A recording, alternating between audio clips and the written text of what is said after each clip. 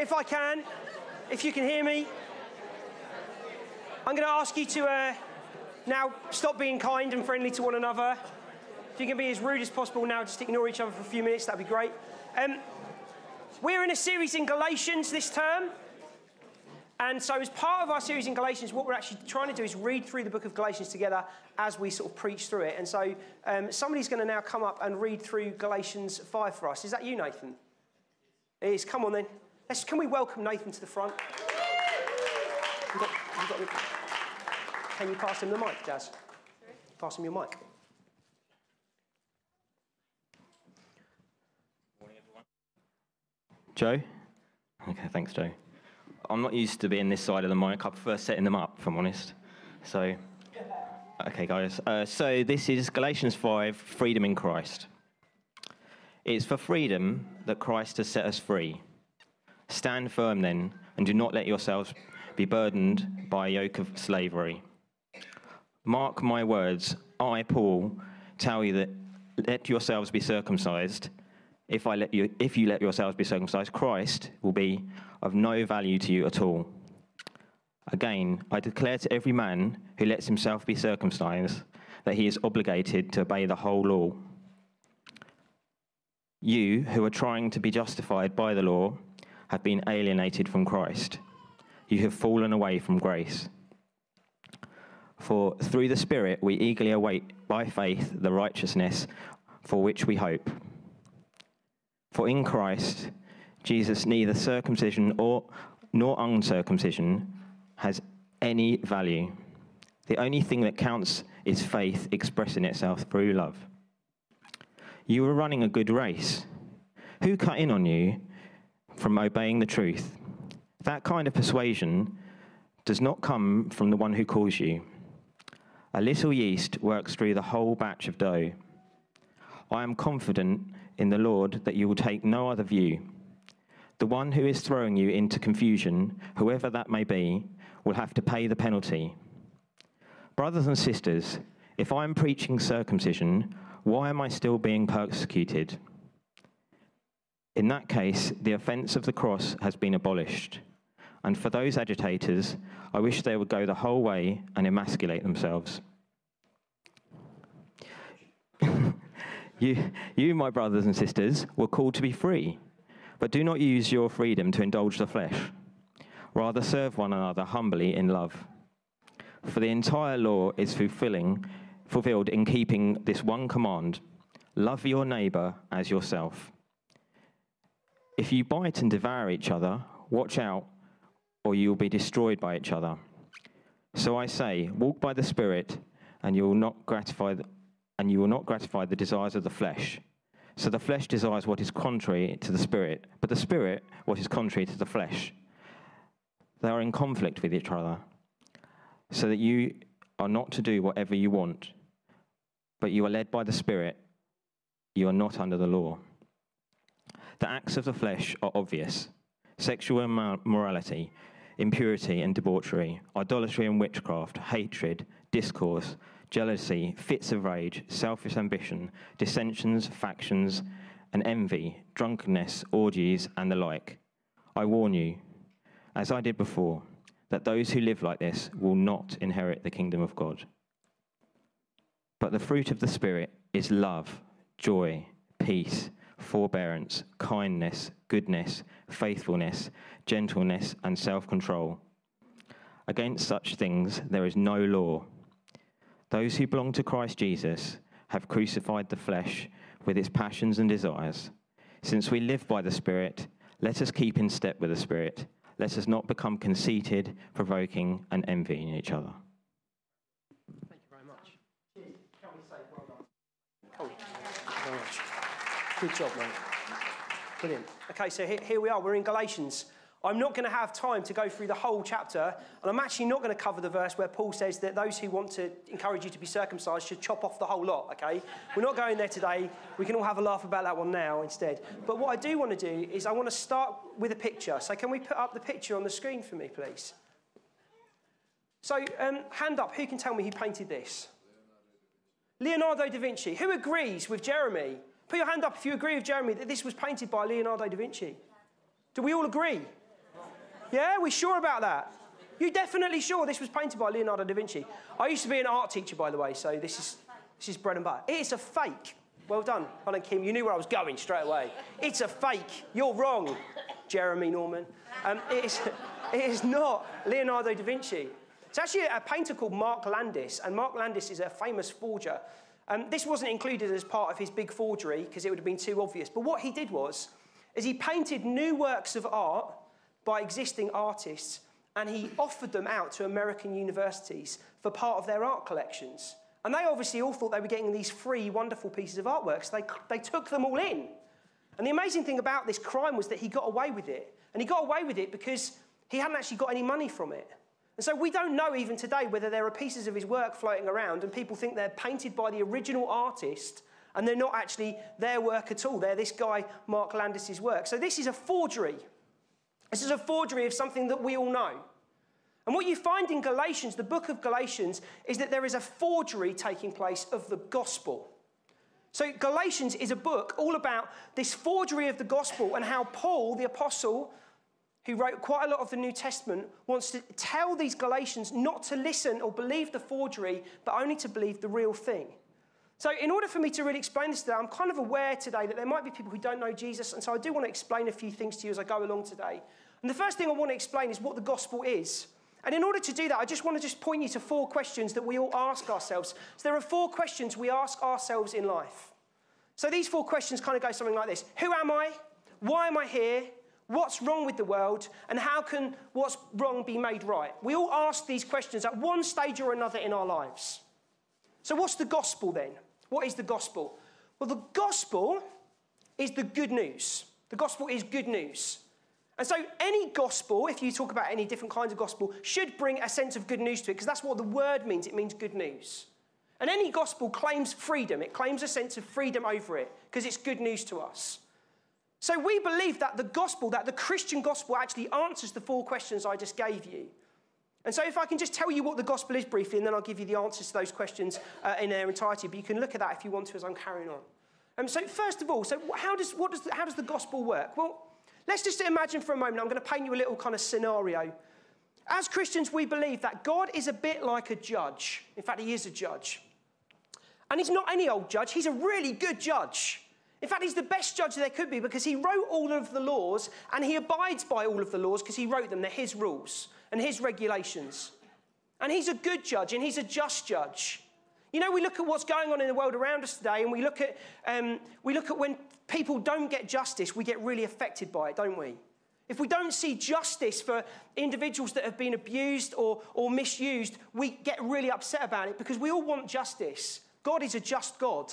He brings justice and he makes good decisions.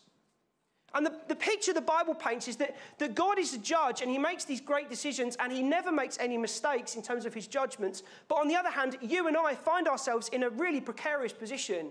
Imagine if we're in the courtroom and here is God the judge and he's seated at the judge's table and he's got his gavel in his hand.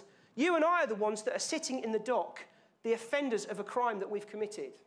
And the crime that we've committed is a rejection of God's ways. We've rejected God's laws. We've said we don't want your laws, we want our own laws. We'll just ignore you and go after our own ways. So the Bible, Paul says in Romans chapter 3 that all have fallen short of the glory of God. We've all done it at one stage or another. We've all rejected God's law and kind of done our own thing. And because God is a just God and doesn't like injustice, there's actually a punishment and a penalty that needs to come against the things that you and I do wrong. And we find in the Bible that punishment and that penalty for the things that we do wrong is death. Death entered the world because of our lawlessness against a lawful God. But God is a good God. And so God sent his own son into the world who is able to completely follow the law of God. He knows every letter of the law and he follows it completely. And so at that moment, if we're going back to our courtroom again, we've got God the judge in the dock.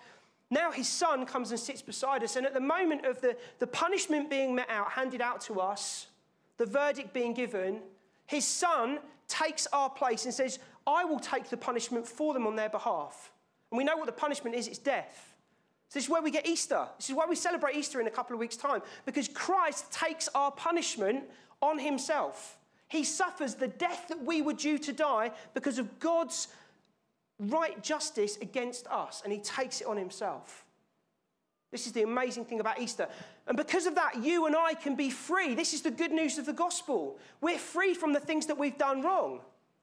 That's the amazing truth of the gospel. But it doesn't end there.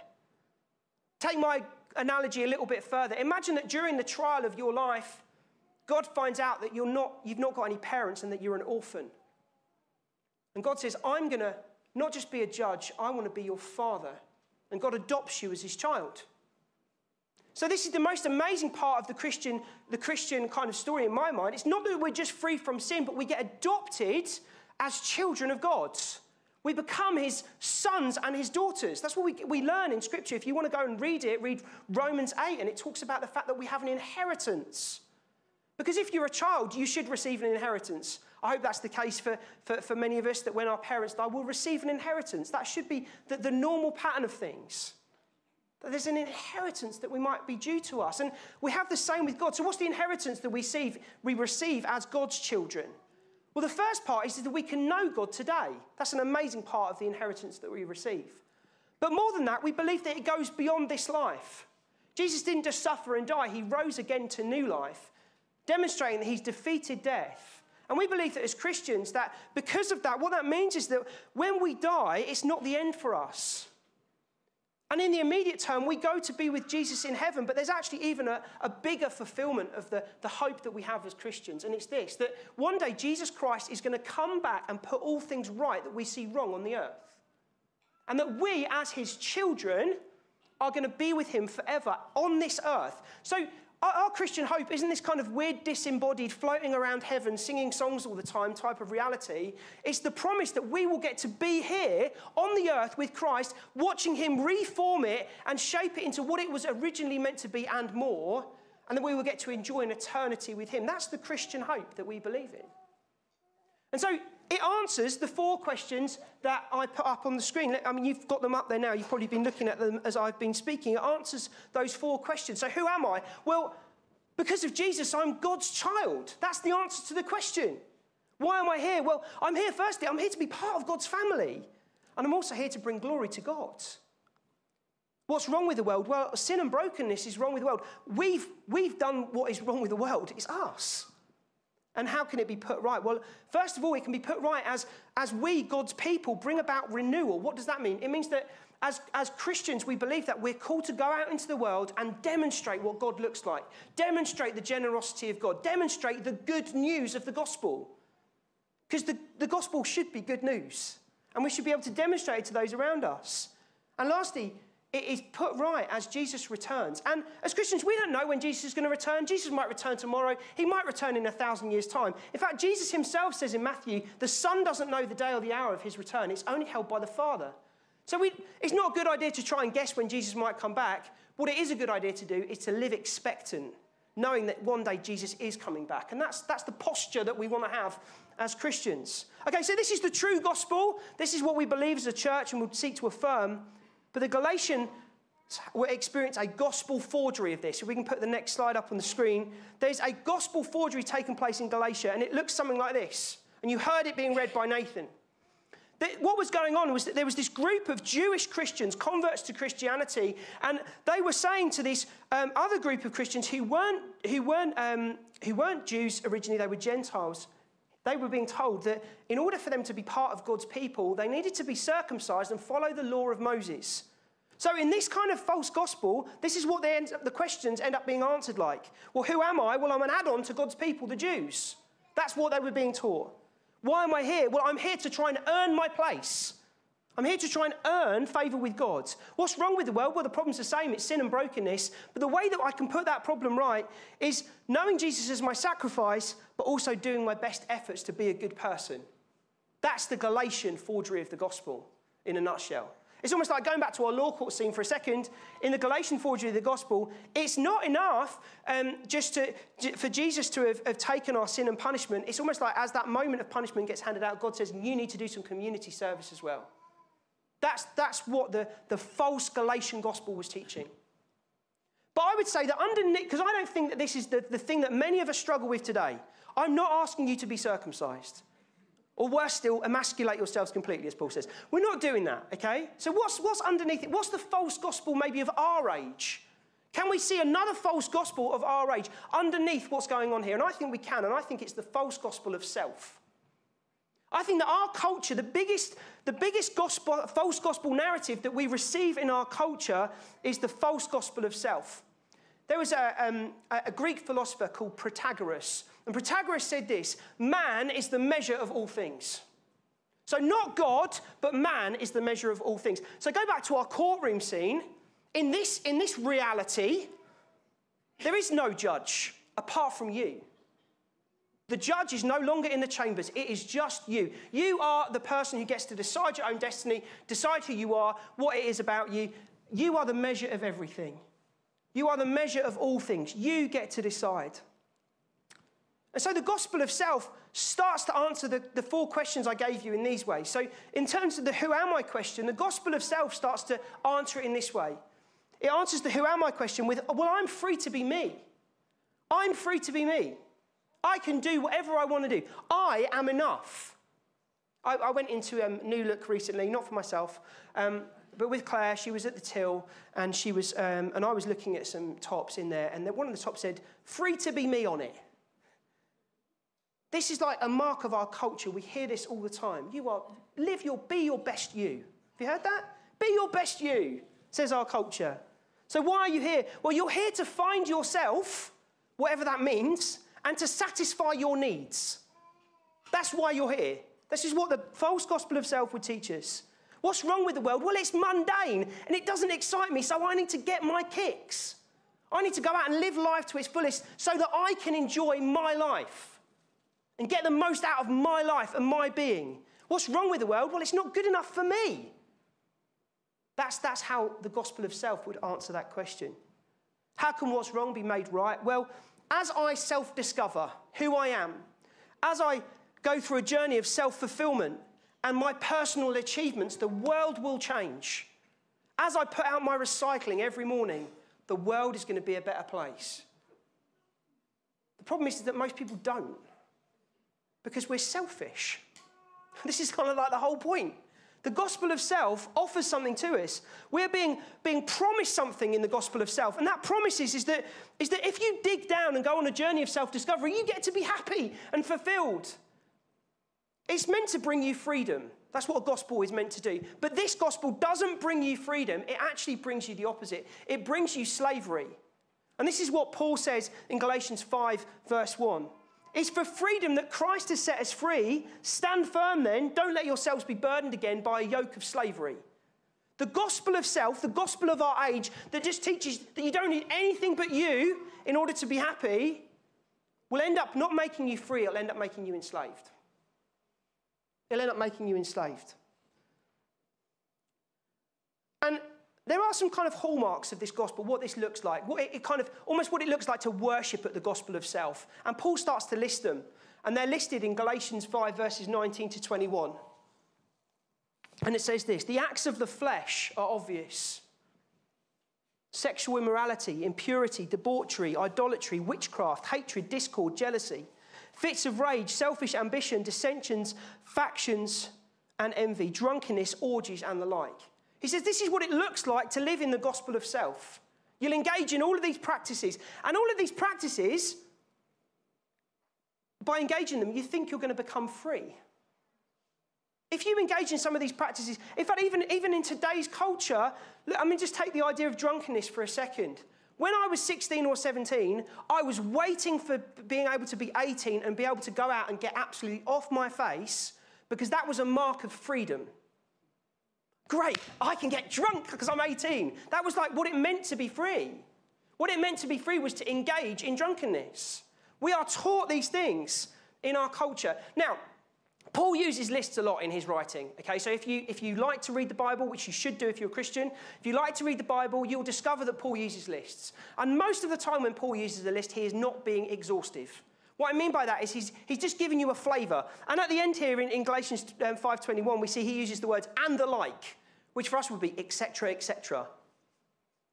Because in their kind of literary culture, they didn't use bullet points. Now, I think we can bullet point the areas that Paul lists here into 3 different areas that I think are almost temples of the worship of self.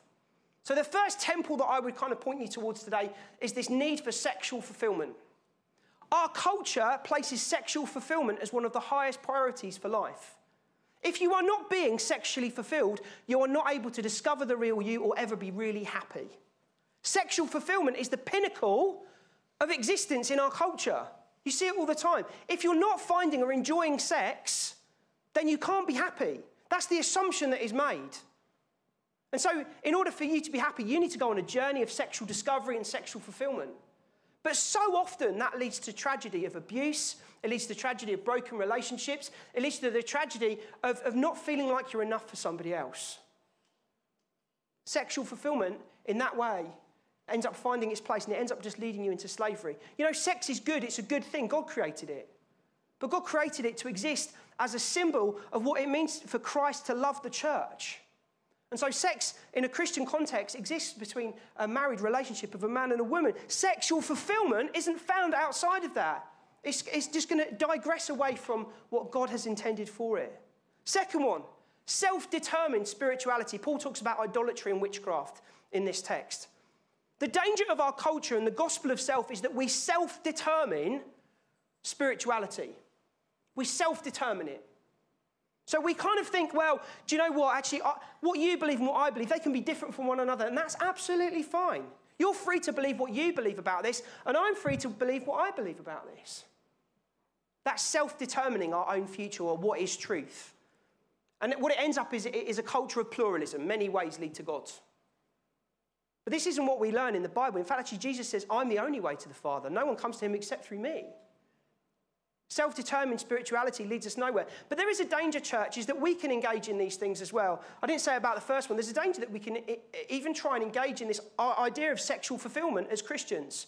And so what we do is a way of kind of engaging with this gospel of sexual fulfillment. I'll get to the second one again in a minute because I missed this point. It's important. We can try and engage with this gospel of sexual fulfillment, a gospel of self and sexual fulfillment, by promoting marriage above its place that it finds in Scripture. Because we can assume that almost in answer to the culture's idea for sex, what we do is we say, well, everybody needs to be married then. Because here's the Christian answer, everybody needs to be married. But Paul says it's better to be single than to be married. We can end up placing these things as a higher priority than actually they should be, trying to answer this false gospel that we see around us.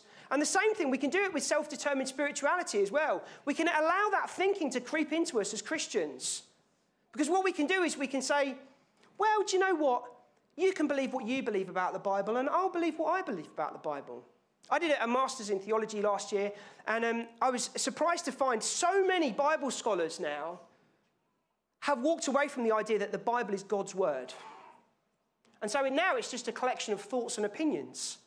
And they can kind of say, well, this means this to me, and that means that to me. And it's like, no, it does actually have a meaning to it. There is actually something objective about it. It does have truth behind it. The danger is we can all end up engaging in these things if we're not careful. Self-determined spirituality was the second one. And the last one is the misuse of creation. So I spoke about drunkenness already. We can also misuse creation in another way, though. We can misuse creation by not really caring about it and just using it for our own ends. Why are we in this climate change situation that we're in at the moment? I mean, we've had like 4 seasons in like 3 hours over the last few days, didn't we? I mean, what was that about? And you go, oh, it's climate change. Why have we got climate change? We've got climate change because we've all listened to the gospel of self. We care more about ourselves and how we can get things out of life than the world that God's given us. And we can't see an end to climate change. Whether it actually ends or not is down to whether or not we reject the idea that we all just go after our own things or not, and we start listening to one another. I don't think we can do it. Personally, gosh, that sounds really dark, doesn't it? I don't think we're ever going to get there. I don't think we will, because I think we've been taught to just love ourselves more than other people. And the problem is, unless everybody actually commits to it, it won't change. And that's what they're finding. That's the struggle that they're finding. Okay, so we've got this. I've painted you quite a bleak picture in some ways here, this gospel of self and what it ends up entailing. But what's Paul's solution to this problem? How does it kind of work itself out? What should we do? Well, look, first of all, let's just look at what it says in Galatians 5, verse 13. It says this: you brothers and sisters were called to be free. So therefore, don't use your freedom again to indulge in the flesh. Rather, serve one another humbly in love. He says, folks, as Christians, you're not called to the gospel of self. You're called to the true gospel. And the true gospel is outworked as we love one another. That's the first thing he says. But then actually he gives an even greater antidote to this false gospel of self. And the great antidote given in Scripture to the gospel of self is the Holy Spirit. It's the Holy Spirit. And so if we were to read Galatians 5, verses 22 and 23, it says this, but the fruit of the Spirit is love, joy, peace, forbearance, kindness, goodness, faithfulness, gentleness, and self-control. What's Paul talking about here? Paul says actually just before this that we need to walk in the Spirit. What's this about then? Well, go back to our courtroom analogy. Here we have us. Jesus is with us, God in the dock. What we find in Scripture is that, now looking at it in kind of history, Jesus goes back to be with God again. And it says at that point, he sends another to come and be with us, and that is the Spirit. As Christians, we have all been given a gift, and it's the gift of God himself coming to live inside of us, his presence with us. We've been given the gift. But my first question to you is, have you received the gift of the Spirit? It's the same question Paul asks a group of Christians in Acts 19. Have you received the gift of the Spirit? Now, we use different terminology for that. Some of us would call that baptism in the Spirit. Some of us would call that an initial infilling of the Spirit's power. Have you received the Spirit? Have you received the gift that you've been given? Because if you haven't, you're going to struggle to live this out. If you haven't, you're going to struggle to be able to walk free from the gospel of self and walk in the freedom that Christ gives you. You're going to struggle.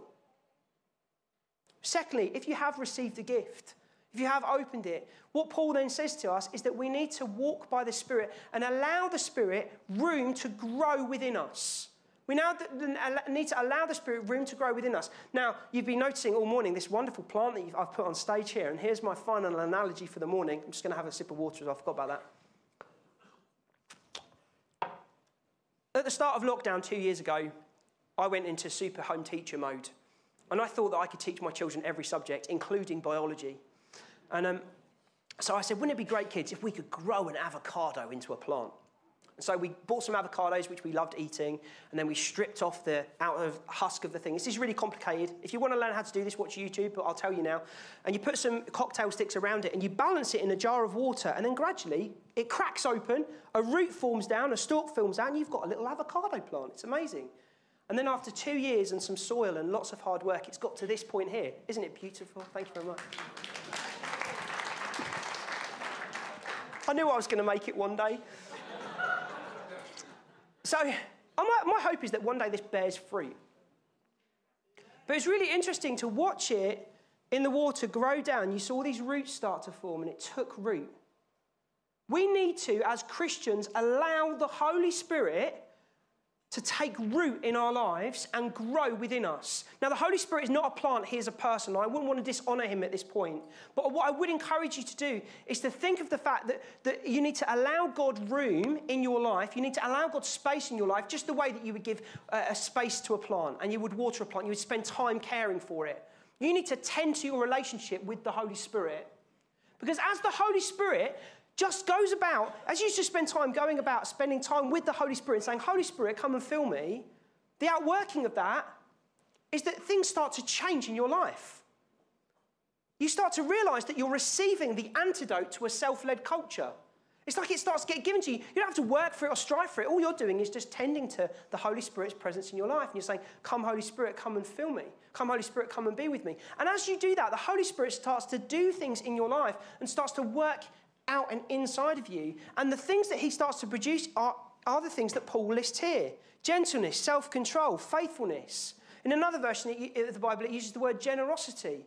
God starts to produce these fruit within you. And what are these wonderful things about these fruit?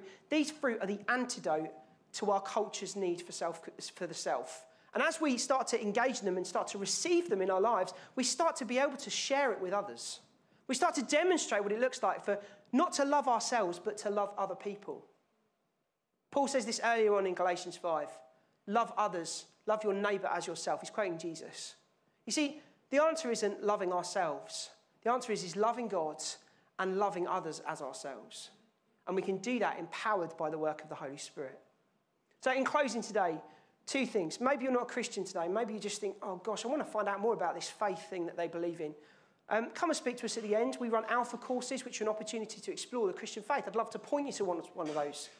But for the rest of us here who are Christians, I'm just going to invite the Holy Spirit just to come and fill you again this morning as we finish our time together, because I know we've run over. Holy Spirit, we just thank you for today. We thank you that you're here by your presence. We thank you that, Holy Spirit, you bring freedom. We thank you that the true gospel is Jesus and nothing else. And we thank you that, Holy Spirit, we can receive your goodness and your freedom in our lives. And we say, Holy Spirit, today we want to allow you space in us to come and produce your work within us. And so I pray right now, come and fill us again. I pray right now, come and knock out anything in us that is the gospel of self, the gospel of self-fulfillment, the gospel of self-discovery. And Lord Jesus, you would plant your gospel in us, the gospel that is all about you. And Holy Spirit, we pray that you would just bear this fruit in our lives this week: self-control, goodness, gentleness, kindness, patience. Holy Spirit, that we could demonstrate to the world around us, to the broken world around us, what the real gospel looks like. Amen. Amen. Well, we are going to close our time there together. So,